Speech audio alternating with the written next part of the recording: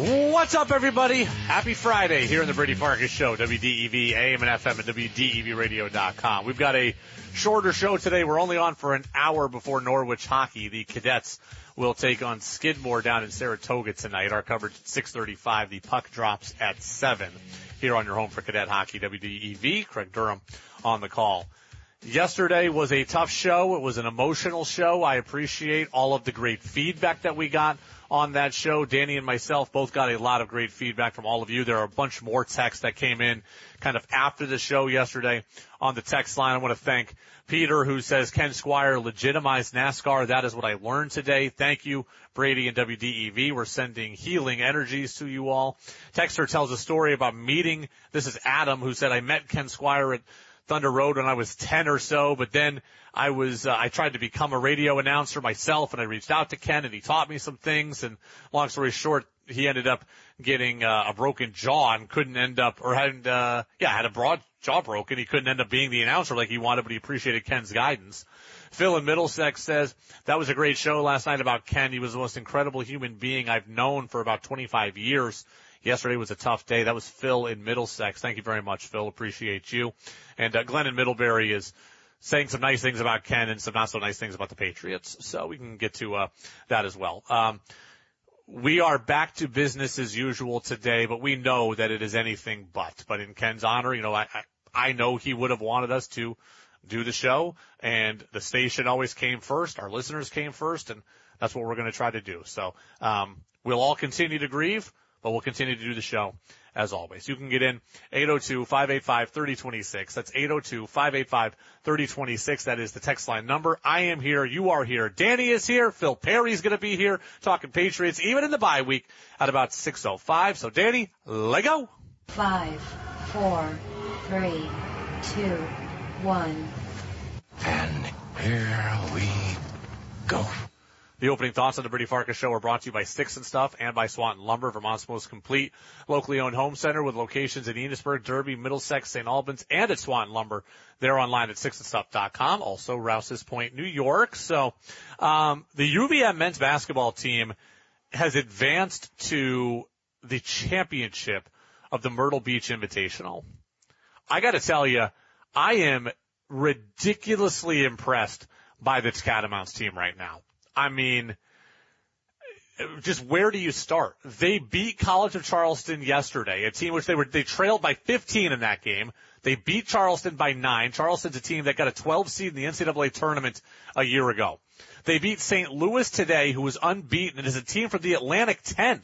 So this is a UVM team that last year in non-conference started out 1-7 and got its doors blown off by everybody it played in the Bahamas, and now is beating teams that went to the NCAA tournament and teams that are unbeaten and play in the Atlantic 10. This is a great start to the season. The Cats are now 4-0. They did almost everything right in this game. Like, I wrote down a list of 10 takeaways. 9 of them were completely positive. 9 of them were completely positive, and the one that wasn't isn't even that bad. They did everything right today, practically. They beat a team from the Atlantic 10 on a neutral floor by double figures. If you do that, you have my attention. And this team absolutely has my attention. UVM was up 15 at the half. They scored 47 points in the first half. They hit threes. They got rebounds. They got to the foul line a little bit. They had more assists and turnovers. Like, everywhere you go, this team played well today. Danny, I know you had a crazy day of production today, so you were kind of down and away from me in the studio setup. Did you get a chance to watch any of this game? I wish I did. I missed all of it. Did you get a chance to watch some of yesterday's? Yes, the second half. Okay. Yesterday's second half was very, very impressive. This whole game was impressive. I mean, 1-7 last year in non-conference, 4-0 right now. And again, yeah, the Plattsburgh game is a throwaway D3 game, but really, so still, you're 3-0 as far as I'm concerned, but against some very good competition. And now here you are at a neutral site in a tournament here. You have a chance to win. You have a chance to win this tournament. They're going to play either Wichita State, who's a team that previously got a 1 seed in the NCAA tournament, a decade ago, or they're going to play Liberty, another team that could get up and down the court. Like, this is such an encouraging start for this Catamounts team. And I'm amazed, Danny, at how quick it's come together, right? We talk about the turnover on rosters, and we talk about the transfer portal and team chemistry and this, that, and guys learning their role. And here we are, we're 4 games in, and this team they're just gelling. Like, it doesn't matter what they do, they're just gelling, right? The ball movement is crisp. The defensive rotations are crisp. They look like they enjoy each other out on the floor. The communication is crisp. The leadership looks crisp. There's nobody stepping on each other's toes. The bench is rallying around the starters. Like, for a team that really doesn't know each other that well, because these guys mostly haven't been playing together, like, they look like they've been playing together for 4 years. And I'm amazed at how quick it has come together for this team. Danny, I wrote down 10 takeaways here from this game. And they're all brief, but I wrote down 10 takeaways. Let me just kind of rip through them real quick here. So, double-digit win against a team from the Atlantic 10. Hell yes, I wrote. It's that simple, right? Like, you beat a team from the Atlantic 10. Anytime you do that, and that team was unbeaten, I'm going to be impressed. Ball movement was pretty throughout the day. Now, St. Louis did some things that were interesting, right? They played an aggressive man for a little while. They got out and played a 1-3-1 zone, which for a little while was very, very, very, very productive. They pressured the ball. They played a 2-3. It didn't really matter. Outside of about a 4 or 5 minute stretch, it didn't matter. UVM had answers for everything. Skip, pass, pass into the post. They were 11 of 24 from 3. They got almost any shot they wanted all game long. 11 of 24 from 3, right? They had 4 different players make multiple threes. So you start talking about depth scoring, you start talking about variety in scoring, you talk about diversity of scoring, you talk about the ability to shoot from deep, the ability to get to the basket. They did everything. And they had an answer for every defense. You want to play man? We can take you off the dribble. You want to play 1-3-1 zone? We'll start to get it to the high post. You'll collapse. We'll kick out. Wide open shot. You want to play the 2-3? Same thing. No matter what lever St. Louis tried to pull, a good St. Louis team, UVM had an answer. The ball movement was on point all day long. Catamount shot way better than 50% from the floor. I mean, Danny, they shot 56% from the floor for the game. They shot 46% from 3. They put up 78 points. You do that, you're going to win a lot of games. And so far, UVM has won every game they played. Right? UVM has won every game they've played. They are 4-0 to start the season. 4 double figures? They had 4 players in double figures, which was incredibly impressive. St. Louis made a second half run, right? UVM was up like 15 at one point, and then all of a sudden St. Louis hit a couple of threes, and now it's 9, and it was like you started to feel like, okay, maybe the A10 team is going to start to overwhelm them a little bit. Didn't happen. As soon as that happened, I think they got it to 9, and then I think Shamir Bogues took a ball to the bucket and was like, not on my watch. And that was my next takeaway. The Shamir Bogues is a stud. Right? And I fully admit, like, I love watching Catamount hoops, and I think when the season comes, I think I'm as good as anybody locally, not to toot my own horn, I think I'm as good as anybody locally at telling you what's happening with Catamount basketball. I do not know who all of these players are when they're in the transfer portal, though. Right? When they get here, I think I have a good handle. Before they're here, I'm not really sure. I look at the bio, I look at the stats, I think Shamir Bogues is largely just a defensive player. Well, here he is. He is a defensive player. Great active hands, keeps guys in front of him. And oh, by the way, he can handle the point. He was 7 of 10 from the floor. Right? He had 14 points. He had 3 assists. He had 3 steals on defense. He played 34 minutes. He's absolutely a team leader out there. So he's not a guy who's just a defense-first player. I was thinking, play good defense, score 2 points a game. Now we're talking double figures consistently. He's big, he's thick, he can get to the basket, he can shoot from 3 a little bit. Didn't today, he was 0 for 2. But all in all, Shamir Bogues is a stud. Next takeaway on my list. Good to see a couple guys get going that we haven't really seen get going yet. One is TJ Hurley. Hurley had 8 points today, coming off the bench, played 21 minutes, he was 1 for 3 from 3, 4 of 4 from, 1 of 3 from 3, 3 of 3 from the line, was able to do a little bit of everything. If you give me 8 points off the bench, I'm going to be happy with it, right? If TJ Hurley plays off the bench and scores 8 points a game, I'm going to be impressed by that. Now, I understand he's a high recruit. We want to see him start. We want to see him score 18 like Anthony Lamb used to. That might not be his calling card this season. It might be next year when he's a junior, but as a sophomore, as a true sophomore, 8 points in 21 minutes is good production. He had 4 rebounds. I don't think he looked tentative. I thought he looked a little tentative yesterday. I thought he looked a little tentative early today. But second half, he started to take charge. He was able to get to the basket. He was able to hit his 3. He found a really great skip pass. I want to say he caught a skip pass to hit a 3. I want to say from Barreto. Maybe it was TJ Long. I'm not positive, but nonetheless, he was more comfortable shooting today, and that was important. Aaron Deloney, our guy, he really struggled yesterday. He had 8 points, but he didn't score until only a few minutes left in the game yesterday. Today, he was 4 of his first 4 from 3. Finished with 12 points. 12 points, 3 assists, couple of rebounds, ran the point, hit his shot when it was there, 4 of 6 from 3. That's a good day from AD. I will be curious next time we talk to him about his mindset playing point guard versus playing shooting guard. I've always thought of him as more of a shooting guard. I thought of him as more of a scorer. Now he is playing more point guard. He was certainly able to get his shot today, but it wasn't like he was able to be the beneficiary of somebody standing on the wing, right? Last year, Dylan Penn gets the ball in his hands, breaks down a defender, everybody collapses, he kicks out to Deloney for 3, and it's wide open. Now he's got the ball in his hands, somebody's always in front of him. I'll be curious kind of talking to him about that development in his career, handling the point a little bit more. TJ Long is really interesting to me. Danny, you're Mr. NBA, so when I say this, you might be able to think of somebody off the top of your head in the way that I can't.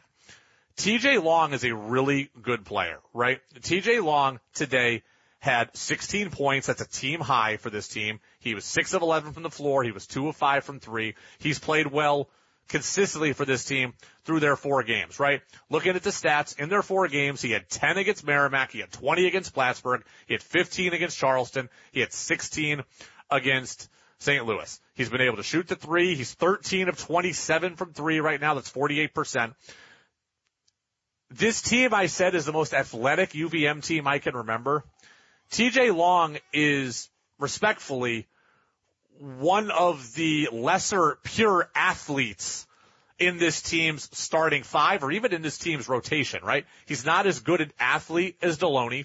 He's not as good an athlete as Iofalier. He's not as good an athlete as Bogues. He's not as good an athlete as Alamutu. But it doesn't matter. He finds a way to get things done, right? No matter what he wants to do, he finds a way to do it.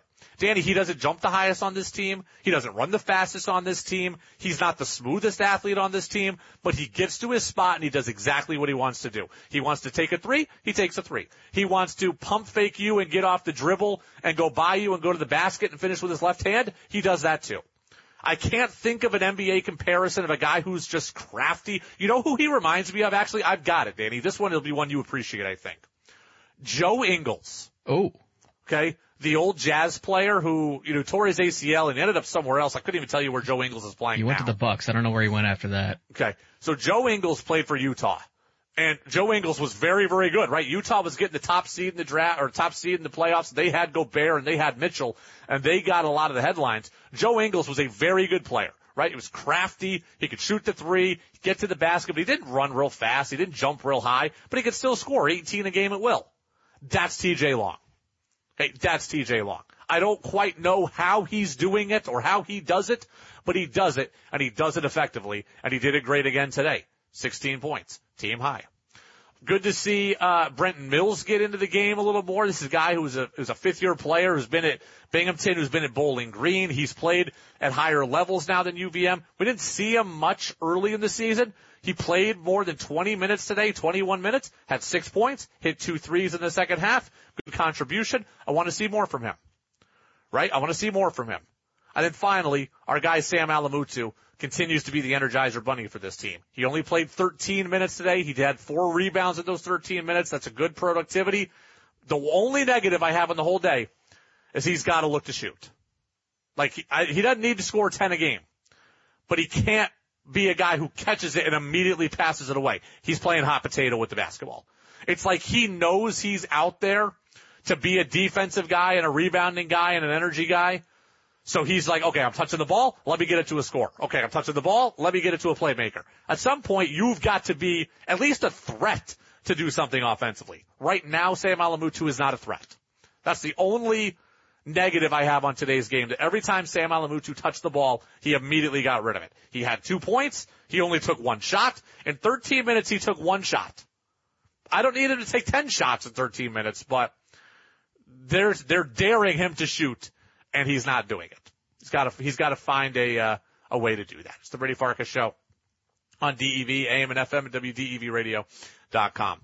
Our guy Kev says, Joe Ingles is a good one. That's a good comparison. I thought maybe he's like Sam Hauser. You want to guess who he plays for? Joe Ingles? Yeah. Feels like somebody who plays for the Magic. Wow. Am I right? You are. He just feels like a guy who plays for and the you Magic. Didn't cheat? I did not cheat. Texter says he reminds me of Sam Hauser. I don't think so. Not one, Long and Ingles are a better comparison because they're both left-handed. They both have that similar body type. Luke Kennard? Luke Kennard I think Luke Kennard is more of a shooter. Lefty, though. He's a lefty. But again, the body type is Joe Ingles. TJ Long and Joe Ingles they are the same player. Like, I'm convinced Joe Ingles is just 15 years older than TJ Long, but they're the same player. I don't see Sam Hauser out of TJ Long. I don't see Sam Hauser going to the basket very often, Danny. Some cuts, but yeah, not too much. Yeah, so, he's certainly not doing a lot of things off the dribble, which is what Long is doing. A great win, to start the season, another texter says. Mike in Waterbury Center says, on Ken. I didn't know Ken personally, but I feel like I did. I've been listening to DEV my whole life. I love listening to his shows. I like all of your shows. You do a great job. But I loved when Ken was on the air. He was so funny. He will truly be missed. Well said. UVM will play Sunday night at 5:30. That is the championship game of the Myrtle Beach Invitational. And what a start to the season it's been. It's either going to be Wichita State or Liberty. Our 6-pack of NFL questions is next. We'll get you ready for Week 11 in the NFL slate. That's next on DEV. Welcome back in, Brady Farkas Show right here on WDEV, AM and FM, WDEVradio.com. Phil Perry, our Pats insider at NBC Sports Boston, will join us even through the bye week. He'll be with us about 6:05, 6:10 or so, somewhere in there. I know Phil was working on something, so we'll get to him momentarily. Right now, though, Danny, I want to get to our 6-pack of NFL questions. Get ready for Week 11. Hard to believe we're almost 2/3 of the way through the season here. So, Danny, fire up the music. And give me the big voice guy. The best game of the NFL weekend is... The best game of the NFL weekend, sadly, is on Monday. I don't want it to be Monday Night Football, but it is Monday Night Football. It's the Eagles at the Chiefs. Okay, this is going to be the best game of the week. It's also going to be by far the most annoying game of the week. I almost wanted to put it in the bar rescue game of the week because I didn't want to watch it. I'm going to have to watch it, but we have 8-1 Philly at 7-2 Kansas City. You have two of the best teams in the NFL. You have two Super Bowl favorites going against each other. You have a Super Bowl rematch from last year in which the Chiefs won that one. You have a hungry Eagles team on the road. You have a Chiefs team that is looking to once again assert itself at the top of the AFC and is the class of the NFL. So you have two of the best teams getting together. That makes this game, incredibly interesting, incredibly exciting. You have Jalen Hurts against Mahomes, two top-tier quarterbacks going against each other. And again, Super Bowl rematch. That's always going to be a storyline, and they're both good again this year. It is going to be the best game of the weekend, but I can tell you what, I might have to watch the game on mute. I tell you what, I cannot hear about Travis Kelce and Taylor Swift. I could not hear about Travis Kelce and Jason Kelce's Christmas album. I cannot see Donna Kelce, their mother, wearing the jersey where it's split in half, where half is green and half is red, and it's got the numbers sewn together. I don't care about that. I think Taylor Swift's parents are going to the game too, so it's going to be the Kelces and the Swifts together in the same box. I can't take it. I am going to watch this game. I'm going to have to watch it on mute, and I'm going to have to find something. I don't do Christmas before Thanksgiving. That is a Brady Farkas rule. I do not do Christmas before Thanksgiving. I will listen to Mariah Carey, All I Want for Christmas Is You, on repeat for 3 hours before I watch this game with sound actually on. It will be the best game of the weekend, but I have no interest in hearing the commentary around it because Taylor Swift, Travis Kelce, Jason Kelce, the Swifties, the families getting together, don't care. Show me football. I will watch. I will not listen. Danny? The game that intrigues us most is... Sunday night football. A rarity, 2 good primetime games here. Vikings at Broncos. I'm all in on the Josh Dobbs story. Okay, the Vikings have won 5 straight. The Vikings have gone from should they trade Kirk Cousins and tank the season to 6-4, playoff likely with the best story in the NFL. Astrophysicist or something? I think he's got an astrophysics degree, Josh Dobbs. And here he goes. He's won a couple of games now. The Vikings are 6-4. And oh, by the way, Denver's won 3 straight and they're now 4-5. And they just won a big game at Buffalo last week. Is Russell Wilson back? Is Sean Payton fixed Russell Wilson? They didn't trade Jerry Jeudy. What the hell are they doing? Oh, now they have a chance to go to the playoffs as well. Look, Joe Burrow's out for the year and that stinks. There's room there for Denver to assert themselves. Do we really trust Houston? Buffalo's got a really hard schedule. Denver's beating them. Could Denver be a potential playoff dark horse? Could they sneak in? This is a 6-4 Vikings team against a 4-5 Denver team that is fighting now for a reinvigorated chance at the playoffs. That's hard to believe that we're saying that, but Denver's at home in prime time against the Josh Dobbs-led Vikings. And oh, by the way, Danny, I think there's a chance that Justin Jefferson plays in this game again for Minnesota. So, you know what they call Josh Dobbs? What do they call him? The Pastronaut. Oh, that's right. Yes, you're right. I did hear that. There was another one, too, they were going with, but I like the Pastronaut, so that's pretty good. Although it made me think he was a religious figure at first. So I get it now, but it took me a minute to process. Vikings are hot. Denver is hot. And both these teams have playoff aspirations. That game right there, imminently intriguing. Next. The bar rescue game of the week is... Part of me wants to say Eagles-Chiefs. It's already used it. I won't. There are a couple of dog games, Danny, but there is no more dog of a game this week than Giants at Commanders. The 2-8 Giants, the 4-6 Commanders. Hey, look, I'm going to have to watch Tommy DeVito play quarterback next week because they're playing the Patriots. I don't need to watch Tommy DeVito play quarterback this week. I'm good. Thank you. I've seen enough of the Giants. I've seen enough of Tommy DeVito. I can't even tell you right now who's playing wide receiver for the Giants. They're wholly uninteresting. They're not very good. No, they shouldn't fire Brian Dable. And I don't need to think about the Giants again until they play the Patriots. I mean, I saw the Commanders play each of the last 2 weeks. I've seen enough of them also, right? They played the Patriots 2 weeks ago and won. I saw them play Seattle last week and they lost. I think Sam Howell has a lot of good stuff to him. I could sit and watch Sam Howell play. I've watched him play the last 2 weeks in a row every snap. I don't need to watch him play this one, right? The Giants are so bad, I don't want to watch. I'm going to be forced to watch them against the Patriots. The Patriots and Giants might be battling it out for the number 1 pick in the draft. It's a race to the bottom when it comes to this league, and the Giants are a part of that. I'm good. Thank you. Next.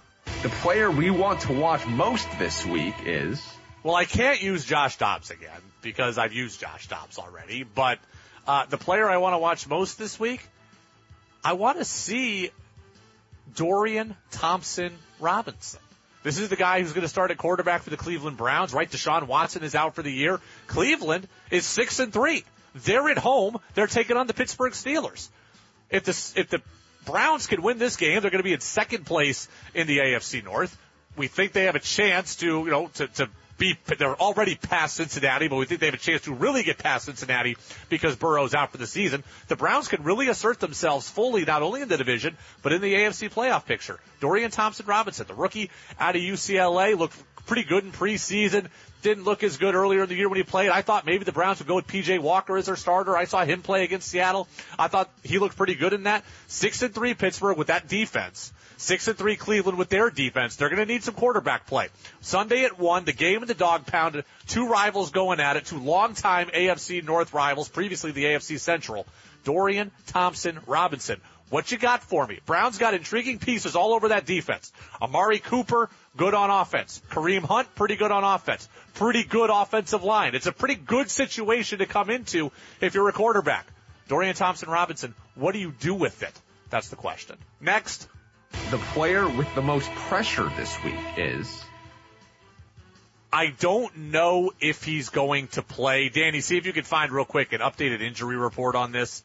If he plays, it's Justin Fields, right? The Bears are taking on the Lions. The Bears are horrible. They're 3-7. The Lions are 7-2. The Lions are at home. Every time Justin Fields takes the field now, he's fighting for his player. He's fighting for his life with the Bears, right? He's in the same mix here as Mac Jones, right?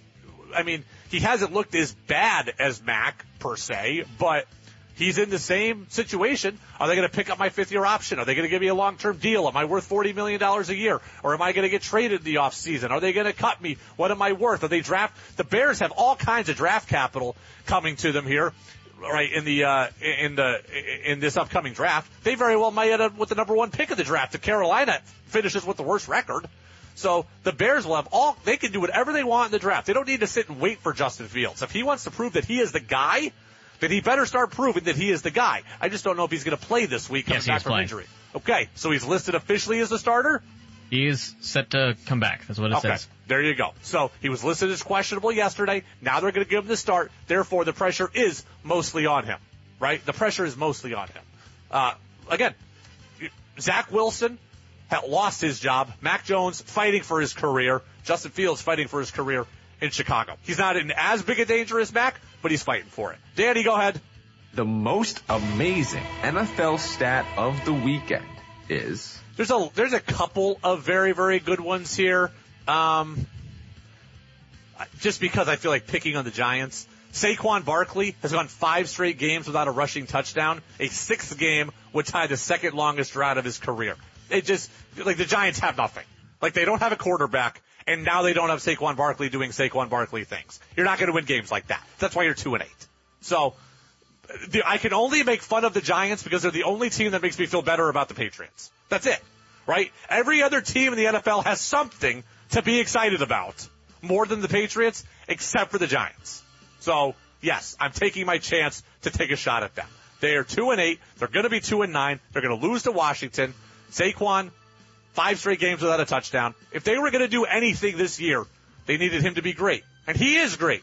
The offensive line is not. He doesn't get many chances. That's our 6-pack of NFL questions. Phil Perry talking Pats with us next, even in the bye week, on the Brady Farkas Show on DEV. This is Freddie Coleman of ESPN, and you're listening to Brady Farkas Show right here on WDEV and WDEVradio.com. Yeah, Norwich hockey coming up about 30 minutes from now, 6:35 pregame show. Craig Durham is standing by in Saratoga for the Norwich and Skidmore game, a Skidmore team that's given Norwich a lot of trouble over the last couple of years. Craig told us in the afternoon news service Norwich has only beaten them outright one time in the last 4, so the Thoroughbreds certainly do bring an interesting style to the table tonight, although the Cadets are coming off a 2-game win streak and a 2-win weekend last weekend. Texters want to know about Joe Burrow's injury. He's got a torn ligament in his thumb. He is out for the year. Our guy Peter is a Bengals fan. He is disappointed to see Burrow out and says, I bet A.J. McCarron, who I didn't even know was still in the league, would play for the Bengals and Raiders for a while, thinks he'll be the starting quarterback there. Wonders if the Bengals will trade for Mac in the offseason if they can't get Justin Fields.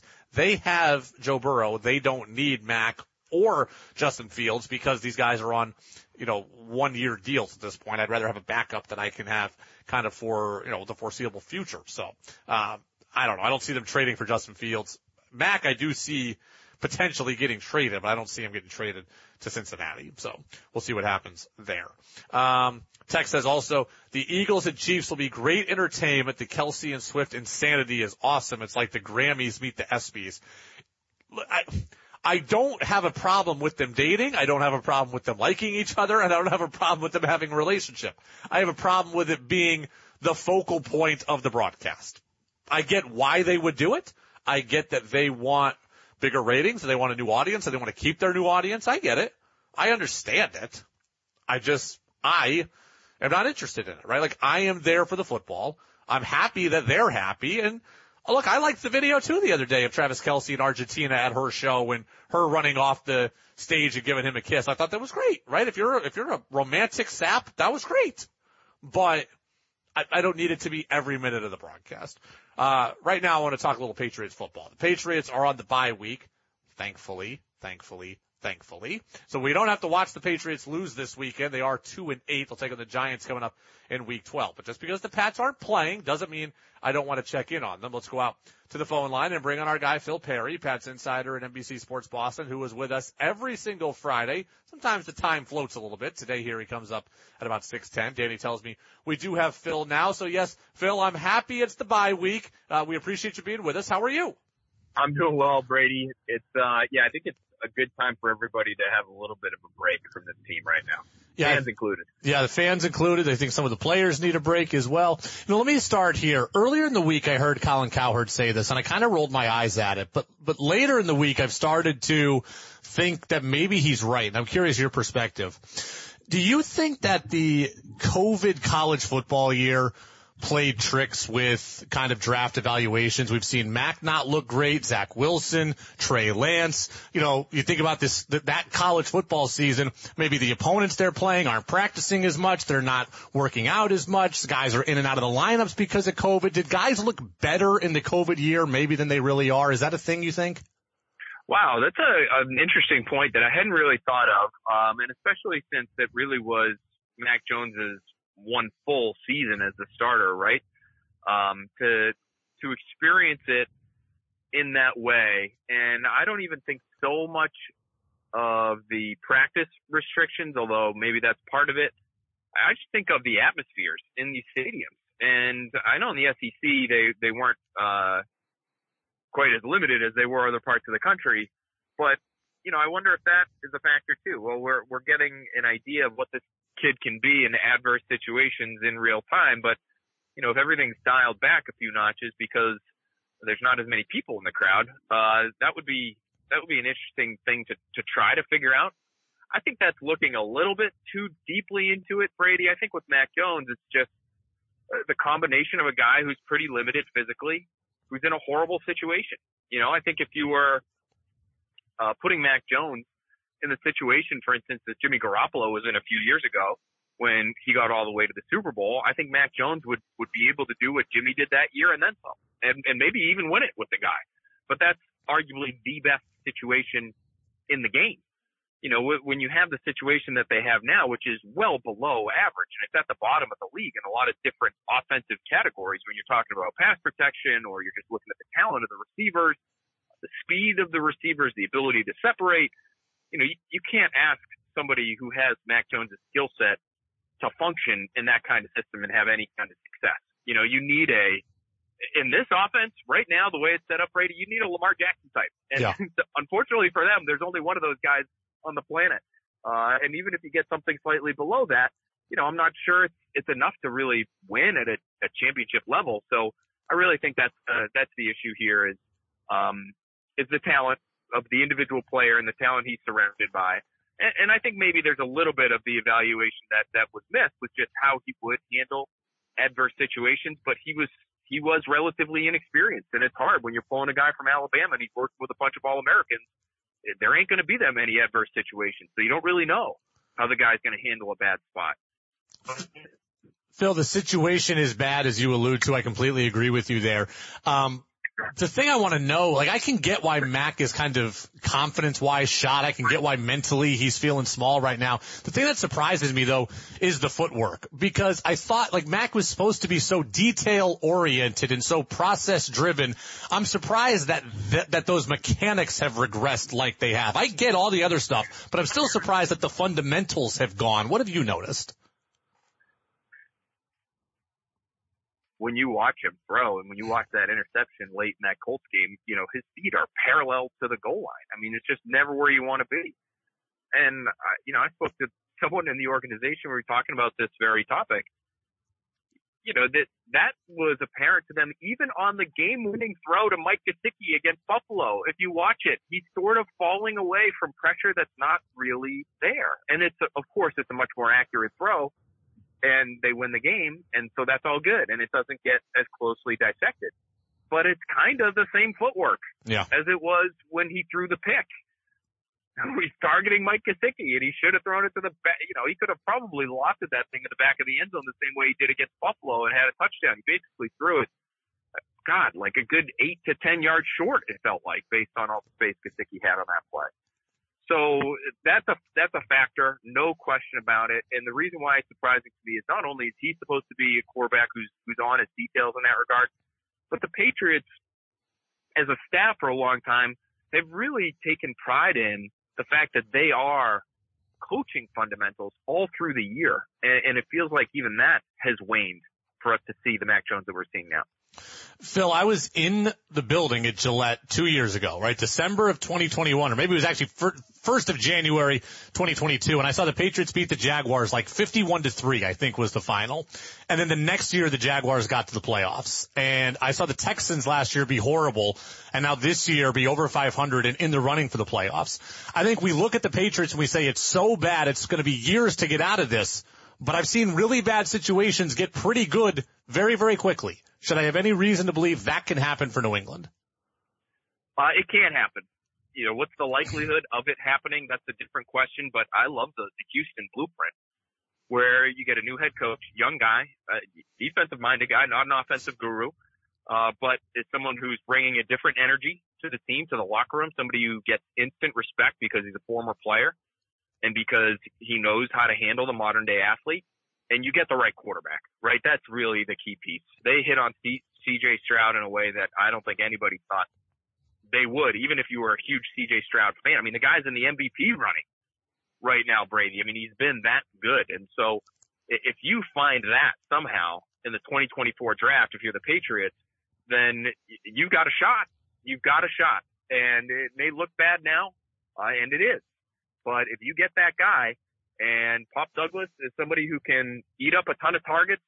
And if you have somebody like Trent Brown coming back in free agency, it's a little scary that, you know, he, you know, your season might be riding on him and what he brings to the table as a left tackle, but he might be the best left tackle on the market. And you don't have any tackles under contract for next year. Neither Michael Leonard nor Trent Brown is under contract. But listen, there are ways to build a competent situation with the right quarterback. And lucky for them, it's a relatively deep quarterback class. And if they could somehow, now this would be the boon of all boons for them.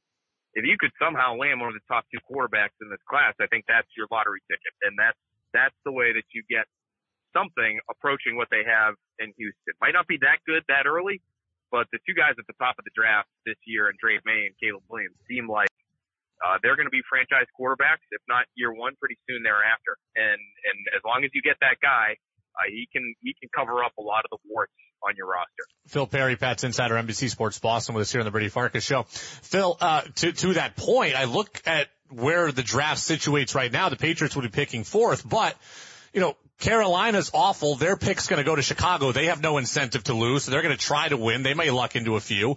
Arizona's playing Kyler Murray now. I have to assume they're going to grab a couple of victories. It seems like fairly likely that the Patriots and Giants game will come down to a potential battle for those 1 and 2 picks. Do you see that playing out that way also? It could. And it's interesting, you know, to think of it in those terms. You know, is this a must-lose game? You know, how many weeks did we talk about must-wins? And boy, if they want to salvage the season, they got to win this week. Well, if you want a shot at one of those top 2 picks, you might have to lose this one. And I wouldn't be stunned if there were people in both organizations that feel that way. You know, gosh, it'd be nice to get this thing steered in the right direction and build some positive momentum and all that. But if we lose, it's also not the worst thing in the world because we might end up with Caleb Williams or Drake May. So, I really think the Patriots are going to be in the mix. And if they're not, you know, lucky for them, it's a relatively deep class after those top 2 guys. And so maybe they could get, you know, a Michael Penix or a Bo Nix and feel good about one of those guys. Or maybe even if they're at that number 3 pick, you take Marvin Harrison, who's supposed to be, no doubt, franchise cornerstone wide receiver, and Marvin Harrison Jr.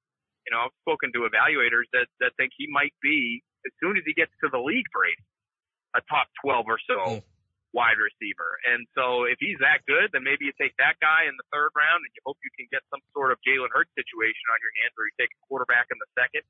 And he ends up being a winning player for you.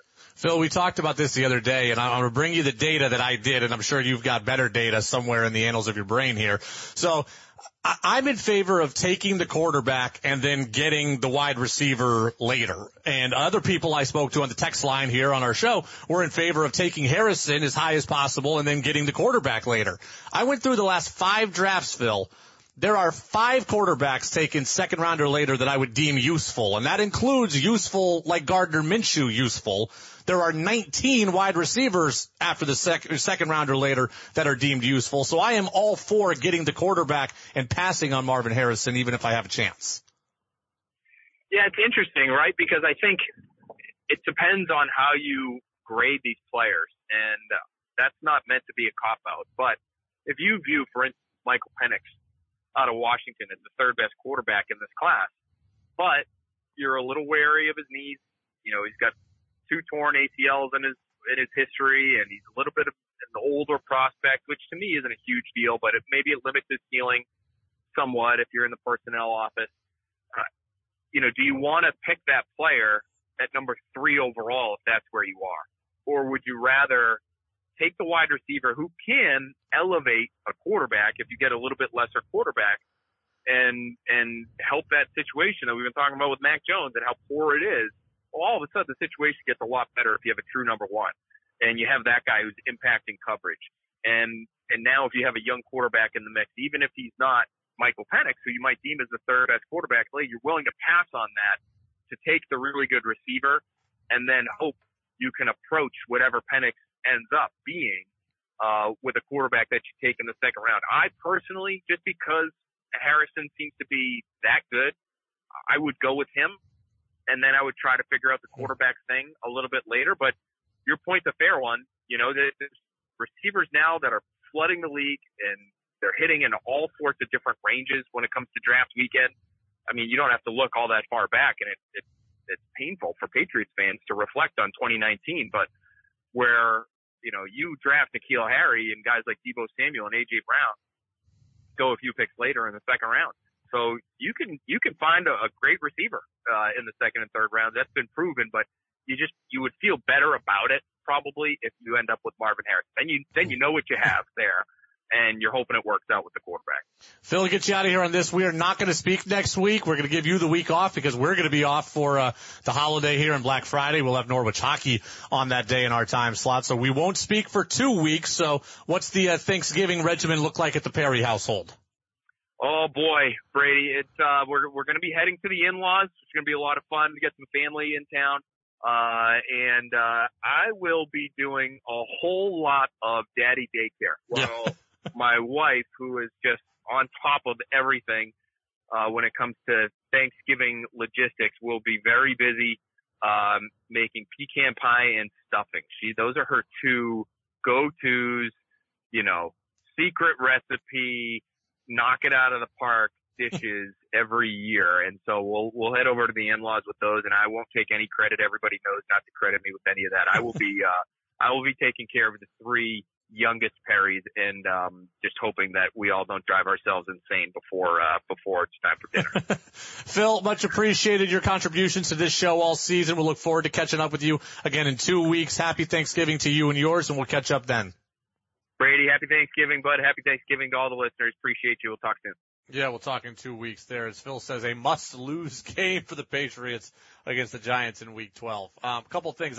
Phil says he is on board with taking the wide receiver first if you don't have access to the top 2 picks, right? Like if you don't have a top 2 pick, he's in favor of taking Marvin Harrison Jr. I want one of those 2 quarterbacks. If you end up with 3, 4, 5 and you can get Marvin Harrison Jr., then I too would do that.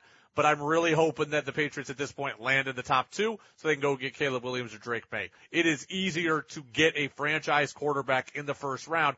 I don't want to pick one and reach for one just to take one at 4 like the Jets did with Sam Darnold. I don't want to not take one and have to wait till the second round and hope I can get lucky like Jalen Hurts. Look, I don't want the Patriots to tank. I just think they're naturally going to end up in these spots. 1 or 2. Williams or May, and then figure out wide receiver and the weapons later. We will see what happens. Phil also said, I think it was comforting to hear him say the situation for the Patriots can turn around quickly. I don't know how likely it is, was what Phil said, but it can happen. I think that's important for us to note. And it's important for us as fans also that we should demand the Patriots turn this around as quickly as possible, right? When a baseball team says they're going to rebuild, we know it's going to be a painstaking effort, right? When a team guts its roster down to the studs, we know it's going to be at least 3 years. It could be 5. It could be 7, right? The Orioles were awful for a while. The Astros were awful for a while. The Padres didn't have a winning season for 9 years in a row, I believe. Okay, when a baseball team says they're going to rebuild, it's going to take a while. A football team can be rebuilt on the fly and can go from worst to first. It happens every year. And we should expect that the Patriots do everything they can to get back to relevance right away. Does it mean they're going to go from this to the Super Bowl? No. But that Jacksonville team that I saw 2 years ago got beat 51-3, made the playoffs the next year, and now they just got killed by San Francisco last week, but they had the longest winning streak in the league going into last week. It can be done, right? We see the Bengals. They were drafting number 1 in the draft. They draft Burrow. Now he gets hurt his rookie year, second year, Super Bowl appearance. It can happen. It can happen quickly, right? You can go from worst to being in the Super Bowl in 2 years. You got to get the quarterback right. You've got to get the quarterback right. Houston is a good blueprint, right? Young coach, energetic, good quarterback. He elevates the guys around him. Situation looks better. Are they going to win the Super Bowl? No. But they have a chance to get to the playoffs? Yeah, maybe. Right? We saw Cleveland, not this iteration of Cleveland, but the Browns went 1-31 in 2 years. Baker Mayfield gets them to the playoffs in year 3, I believe. Year 3, I believe. Maybe it was year 2. But nonetheless, they were 1-31 in 2 years, and then they end up with Baker, and they get to the playoffs. So it can be done. We should hold the Patriots' feet to the fire on that. He did say also, I think a quarterback is your lottery ticket. Yes, that's true, of course, but I caution you also to think, like if you're the Patriots, we got the quarterback, we're just good. No, if you get the quarterback, that's important. You still got to develop around him. Because if you do this again, where you draft a young quarterback, you've got to do it right this time. You didn't do it right for Mac. You've got to invest in free agency. You've got to invest in the draft. You've got to take care of him. You've got to protect him. You've got to elevate him. So getting the guy is the lottery ticket.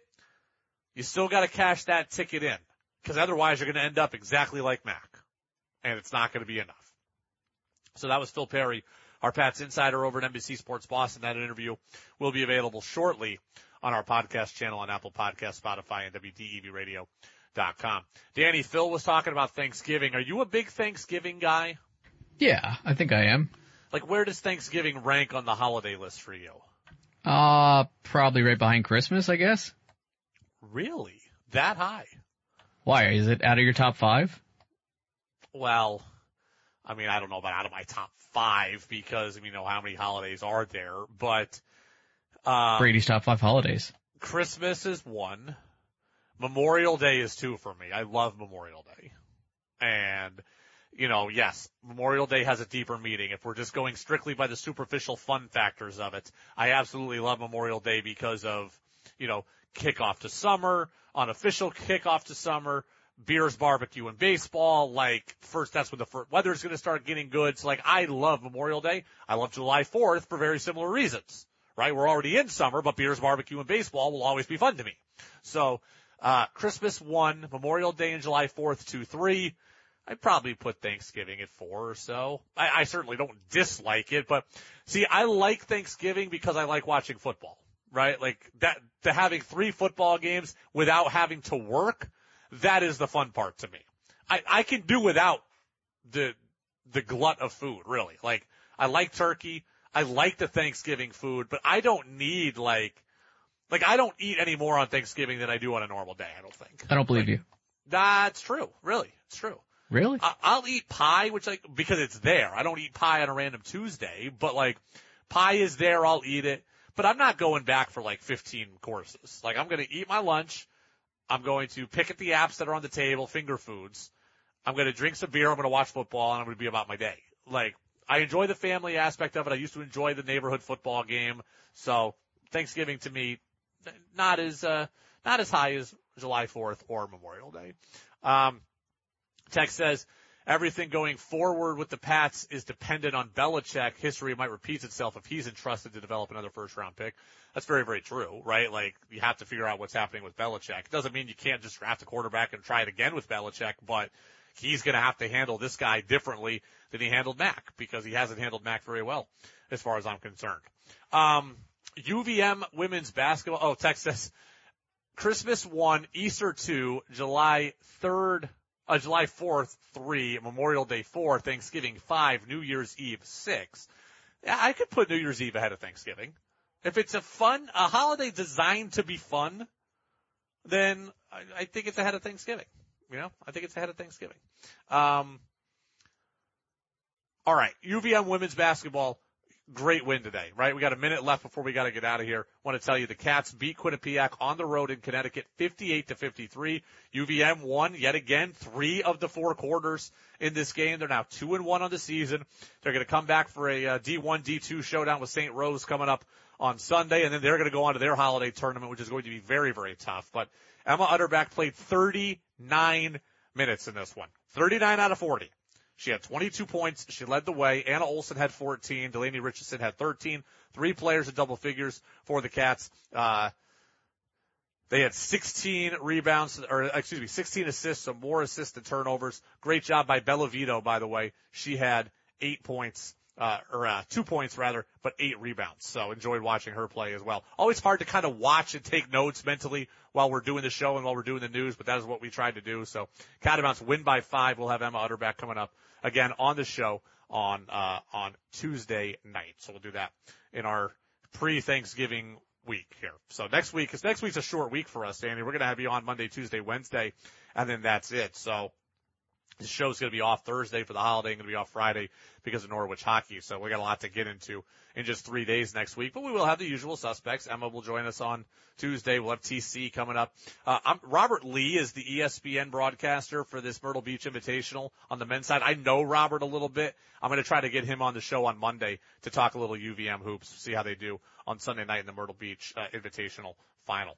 Norwich hockey is coming up next. We're 5 minutes away from the pregame show. Craig Durham is on the call for this one. The Cadets are down in Saratoga, taking on Skidmore. The Thoroughbreds, Norwich is on a 2-game win streak. They're 3-2 on the season. Cadets looking for another big weekend tonight against Skidmore, tomorrow against Castleton. Have a great weekend, everybody. Enjoy Patriots-less football. We'll see you on Monday, everybody.